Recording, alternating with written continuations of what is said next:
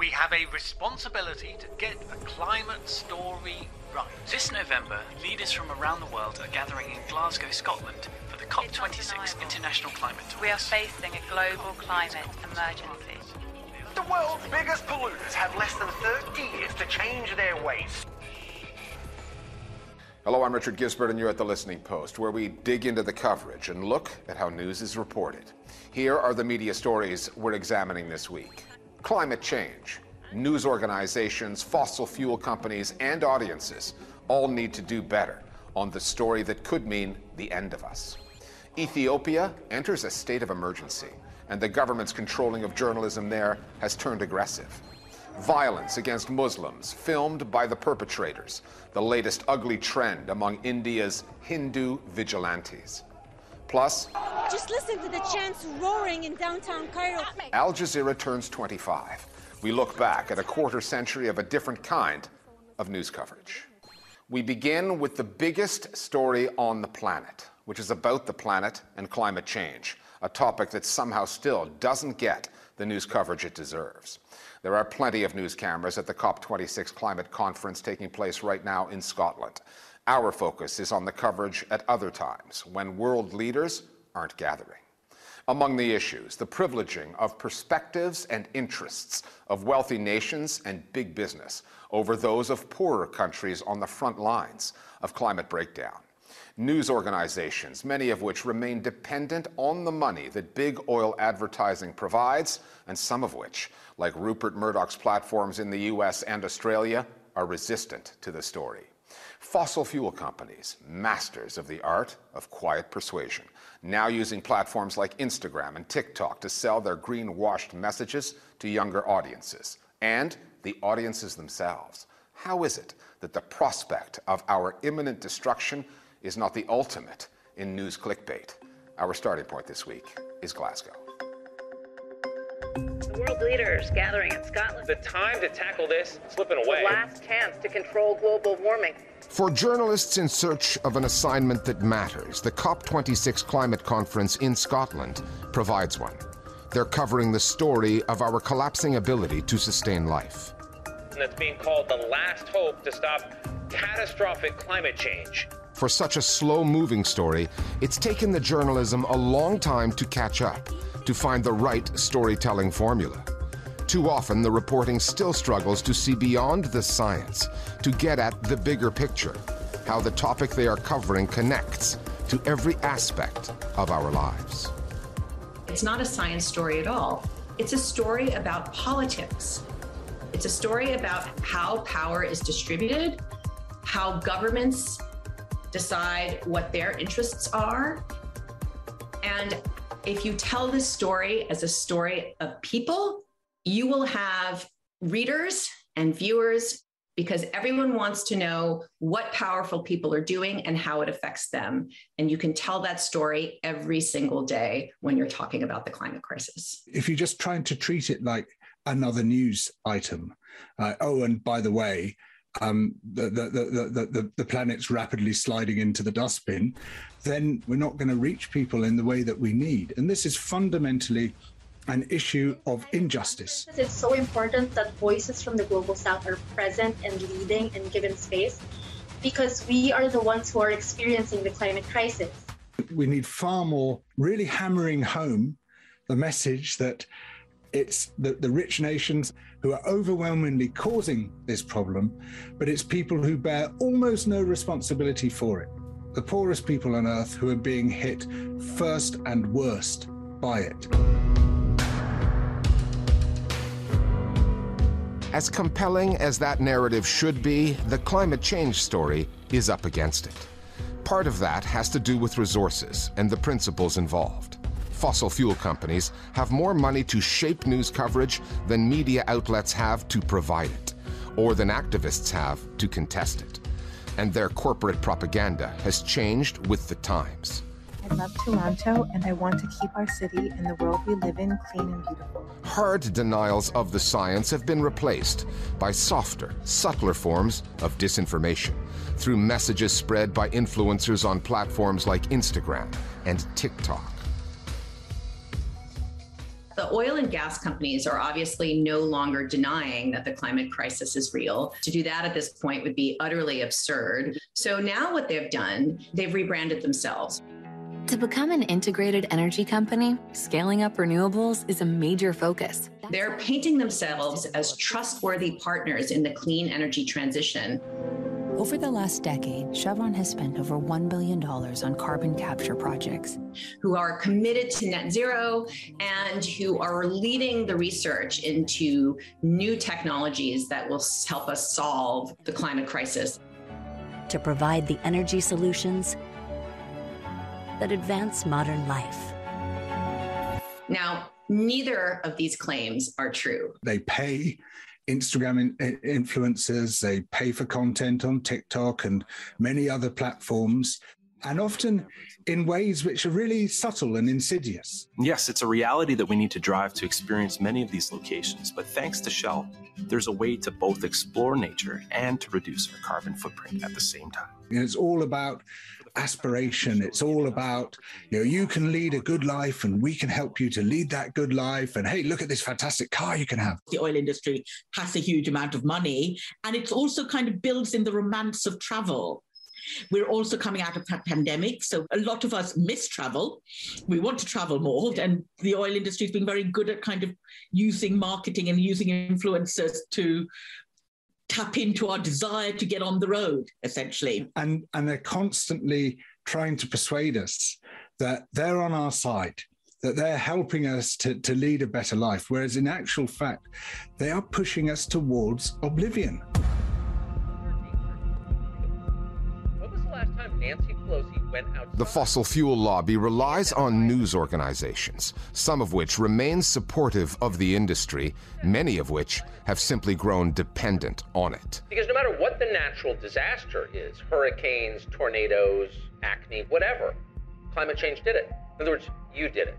The supporters, like the outlets Rupert Murdoch owns in the US and Australia, fight the consensus on what changes societies must make, how quickly it must make them. The dependents include legacy outlets like the Washington Post and the New York Times, newspapers that produce quality journalism on climate change while pocketing significant ad revenues from oil companies. This network, Al Jazeera, benefits from Qatar's gas and oil reserves. And even relative newcomers to American journalism, Politico, Axios, and Punchbowl News, all have their political newsletters sponsored by big oil. In the United States last week, they called the CEOs and the heads of the fossil fuel trade groups to testify before Congress. And the chairwoman asked, "Do you believe that it was ethical for Exxon to run a New York Times advertisement that downplayed the risk?" Is it ethical to spread these lies when they all know full well that climate change is real and that the science is not uncertain? There was one study that showed that there were 5 times as many fossil fuel ads on CNN as there was climate coverage. 85 vehicle strong gas. If you look at the Murdoch empire or the Fox News folks, they're focusing on President Biden after a transatlantic flight seemed to close his eyes for a few minutes during one of the speeches. While claiming the situation on planet Earth is so dire, President Biden reacting by appearing to take a nap during a climate speech. In President Trump's words, shows that Biden isn't really is serious about climate, and he really knows it's a hoax. I mean, what can you say about that? What it means to be a journalist and put out that kind of crap. For a story as existentially critical as climate change, audience interest has been oddly lacking, and for too long. That is changing. Surveys in country after country indicate news consumers say they want more on climate change, and reader engagement is trending up. Platforms like Bloomberg, the Financial Times, and Gizmodo are all responding with new specialized content. But check out the top 10 most popular story list on the BBC, the Washington Post, or The Guardian. On any given day this week, other topics like politics, crime, even celebrities proved more popular with readers than a climate story that could change everything. We've been very well trained over the years to respond to trivia. So much political journalism is basically just who's in, who's out. It's like a soap opera. So we expect the news to be a soap opera. Tune into any station on a day of climate disaster and listen to what people are talking about. And it is the most ineffable trivia. The whole world is going to hell in a handcart, you know, and say, wait a minute, surely that should be the central thing. Trust in news is fairly low. I do think the solution lies possibly in rethinking what news is for, who it's by, and climate journalism holds part of the key to this. There's a way to tap into a generation and to a group of society that feel very much that the news is for the elites, it's nothing to do with them, and if anything, it's hostile to their values, and to say, no, this is a story which affects everybody. The audience for climate stories is definitely increasing because so many more people are being affected by climate catastrophes. We have to reach people who are not necessarily affected directly by hurricanes, floods, and wildfires to explain how all of us are going to be affected if parts of the world are no longer livable. People need to understand that they're being manipulated by large corporations who have a self-interest which is contrary to the self-interest of all of us as members of the human race.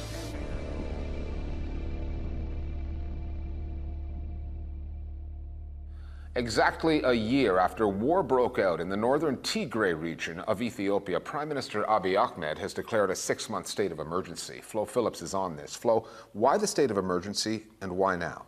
The Ethiopian cabinet made the declaration after the Tigray People's Liberation Front, the TPLF, gained some strategic ground and threatened to close in on the capital, Addis Ababa. The government's messaging has relied on the state-affiliated outlets like Fana TV, where one security official urged Ethiopians to arm themselves. ሁለተኛ ግለሰቦች በራሳቸው መሳሪያ ህጋዊ መሳሪያ The Prime Minister's office also tweeted a call for all capable Ethiopians who are of age to join the Defence Forces, Special Forces and militias. And Abiy Ahmed himself used Facebook to urge all citizens to, quote, bury the terrorist TPLF. Now that post has since been removed by the platform for inciting violence. From the outset of the fighting, the Abiy government has had issues with the news coverage. So what kind of reporting conditions are journalists working under now? Various blackouts and bans continue to make it very difficult to get the stories out. But the Committee to Protect Journalists has documented the arrests of several reporters accused of having links with the TPLF. Now, those charges tend to be vague. 2 journalists at the privately owned Ahadu Radio and Television have been under arrest since last month after airing an interview with a TPLF official who was contesting the government's narrative around territory. And what are the authorities doing about the international coverage of this story? Recently, the main broadcast regulator ordered Ethiopian channels to stop transmitting content from foreign media outlets. So Ahadu Radio and TV, which is affiliated with Voice of America, can no longer air any of VOA's international coverage. End of. VOA put out a statement saying that the order restricts the free flow of information to the citizens and it undermines press freedom, and it sends a chilling message to all journalists in the country, and not just journalists, Richard. This is a chilling message to all in Ethiopia. Okay, thanks, Flo. Our next report comes with a viewer warning. Some of the images are disturbing, which is why we're doing the piece. India, whose population includes around 200 million Muslims, is seeing more and more videos posted online of violence against Muslims. In more than a dozen incidents this year alone, mobs of men calling themselves protectors of the Hindu faith have targeted street vendors, rickshaw drivers, even children. Those videos of the violence they mete out and film often get millions of views. Ever since Prime Minister Narendra Modi and the BJP came to power back in 2014, attacks against Muslim Indians and other minority groups have been on the rise. And if you think that committing a violent crime on camera must mean jail time for the perpetrator, think again. The Listening Post's Meenakshi Ravi now on the wave of anti-Muslim viral violence in India and the journalists out to expose it. I've spent the last few years trying to understand why we are seeing so many videos of violence against Muslims going viral in India. The videos are filmed by ordinary Indians and they are watched and shared primarily by ordinary Indians. They are like the lynching postcards that used to be produced and distributed in America. Pictures of black people being beaten, humiliated, and even killed. The idea of those postcards was to normalize violence against minorities and to make sure that those minorities know they could be attacked with impunity anytime. The videos we are seeing in India of Muslims being terrorized is doing the same job as those of the lynching postcards. They are videos that, in India, especially in this year, have been surfacing with a regularity that is shocking. In June, a group of men thrash an elderly Muslim man and cut off his beard. In August, a Muslim rickshaw driver is assaulted as his daughter holds on to him, terrified. Later that same month, there's a video of self-proclaimed Hindu activists beating up a young Muslim man selling bangles. Before long, the video is up online, where it vies for attention with other variations on the same theme, all racking up views in the millions. There was another video of men walking up to a man selling dosas, which is a food item in India, which is an open stall, and because the stall had a Hindu name, he was also told to bring down his stall and he dare not sell his food as a Muslim. It's now become a pattern.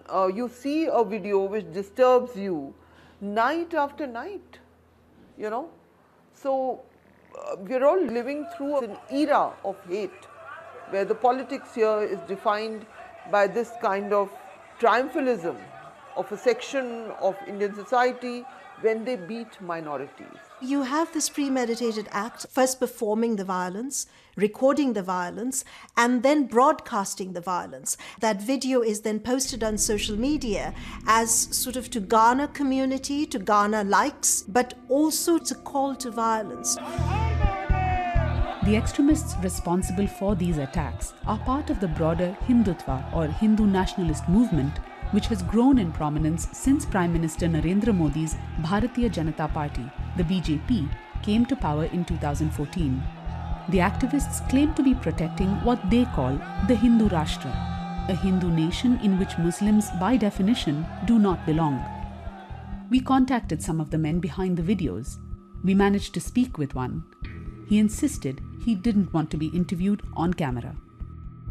आप ये videos क्यों बना रहे हैं जी? मकसद क्या है? क्योंकि हमारी जो सनातन धर्म के लोग हैं ना, वो जागरूक हों, वो देखें कि उनके यहाँ पे क्या हो रहा है। आज तालिबान में जो हो रहा है, कल हमारे देश में भी ये होगा। तालिबान के बारे में बात कर रहे थे आप।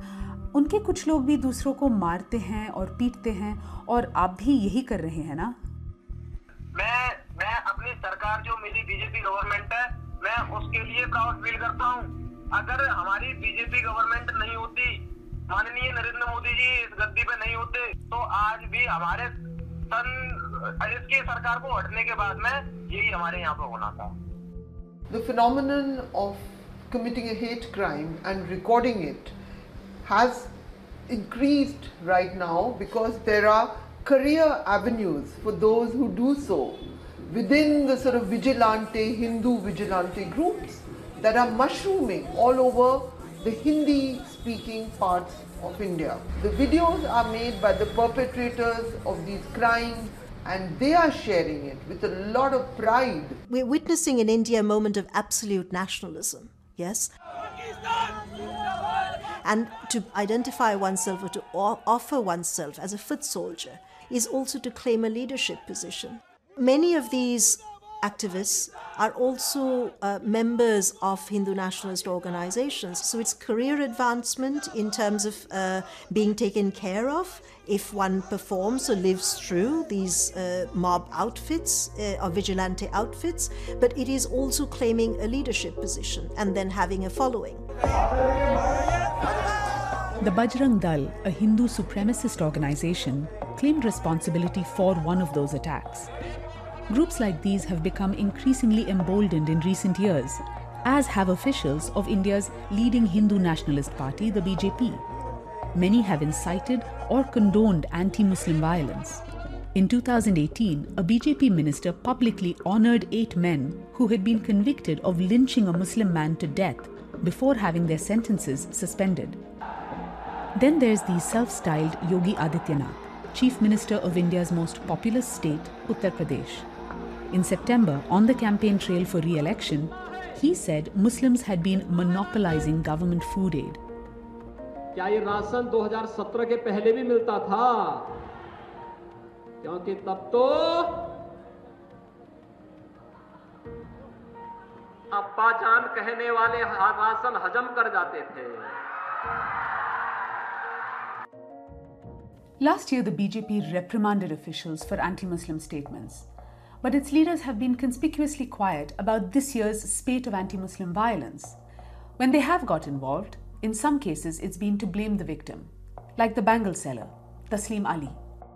Once the video went viral, there was a lot of outrage and a very strong public push to punish the aggressors. However, the next day the Home Minister of Madhya Pradesh came on camera. गलती पर भी जाए उसकी, आप उसको सांप्रदायिक रंग न दें. वो व्यक्ति नाम छुपाकर, बल्दियत छुपाकर, पहचान छुपाकर काम कर रहा था. And he made some very serious allegations against Taslim Ali. He said that Taslim Ali was posing as a Hindu and he had faked his identification papers, suggesting a very sinister agenda. पहचान जब पकड़ में आई, तो तलखी आ गई, मारपीट हुई. Police have at times been bystanders to violence and failed to take action. And at other times, police have actually turned on the person who is victimized. But reciprocally, if you look at the Kashmiri Muslim who posts a video of how they are being brutalized, state action has been taken against them. So people who are perpetrators are going free. They are being encouraged to perpetrate. People who are victims, who are coming forward seeking justice, are being further victimized. Taslim Ali's case is a prime example of that. The men who attacked him are out on bail, while he is in jail, charged with molesting the daughter of one of his aggressors, a complaint that was only lodged after his assault. His trial could be months, if not years away. आखिर क्यों शख्स ने अपना नाम बदला था? आखिर उसका मंसूबा क्या था? इस पर भी सवाल उठ रहे हैं. Over the past few years, Indian news outlets have been ramping up Islamophobic invective, manufacturing spurious cases of jihads or holy wars being waged by India's Muslims against the nation. यहाँ पर एक बड़ा सवाल ये भी है कि क्या लव जिहाद के जरिए देश की सामाजिक संरचना को ध्वस्त करने की साजिश हो रही है? अब एक नया जिहाद, थूक जिहाद के जरिए एक संप्रदाय विशेष के शख्स ने हिंदू धर्म पर एक बड़ी चोट पहुंचाई है. On the other side of the rising wave of media incitement are journalists, Muslim and non-Muslim alike, doing their best to stem the tide, investigating each attack and the complicity of those in power. Some very well-meaning people tell me they are concerned for me, advise me not to cover these stories. They tell me to ignore these acts of violence because in a way they think that these stories help the BJP and the right wing spread their message and their agenda. They say that these acts are fringe acts, but I don't think that we can say that anymore. This is getting mainstream, and as a journalist, it's my job to chronicle what is happening, and it's also a documentation of history for the next generation of Indians to see what their country was like in 2021. And finally, this past Monday, November 1st, marked the 25th anniversary of Al Jazeera. It first started broadcasting through its Arabic language news channel based in Qatar, which launched in 1996. Riding the wave of growing satellite technology at the time, the outlet quickly turned into a news source that people across the Arab world tuned into. It changed the way news was covered in the region. The network now consists of multiple channels in various formats, viewed by millions. It made its news reputation through its coverage of the invasion of Iraq in 2003, the recurring wars on Gaza, the Arab Spring uprisings of 2011, and this year, the Taliban's recapture of Kabul. We'll leave you now with a sampling of some memorable Al Jazeera coverage, and we'll see you next time here at The Listening Post.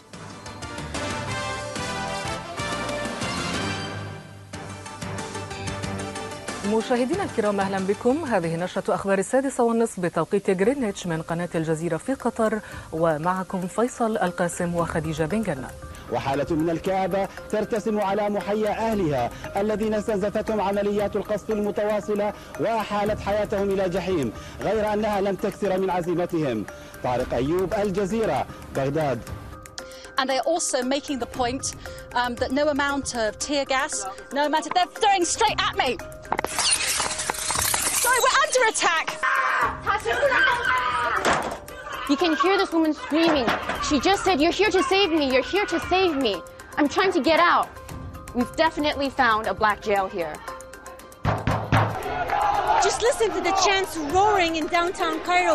The hundreds of people walking to the streets. It's unprecedented. The trial of 9 Al Jazeera journalists is set to begin in Cairo on Thursday. Peter Gresta, Mohammed Fahmy and Baha Mohammed have been in prison for 53 days. Chaotic scenes outside Beirut port as ambulances arrive to evacuate the dead and the wounded. There are also requests on social media for people to donate blood because really dozens and dozens of people were injured in this massive blast that shook the Lebanese capital.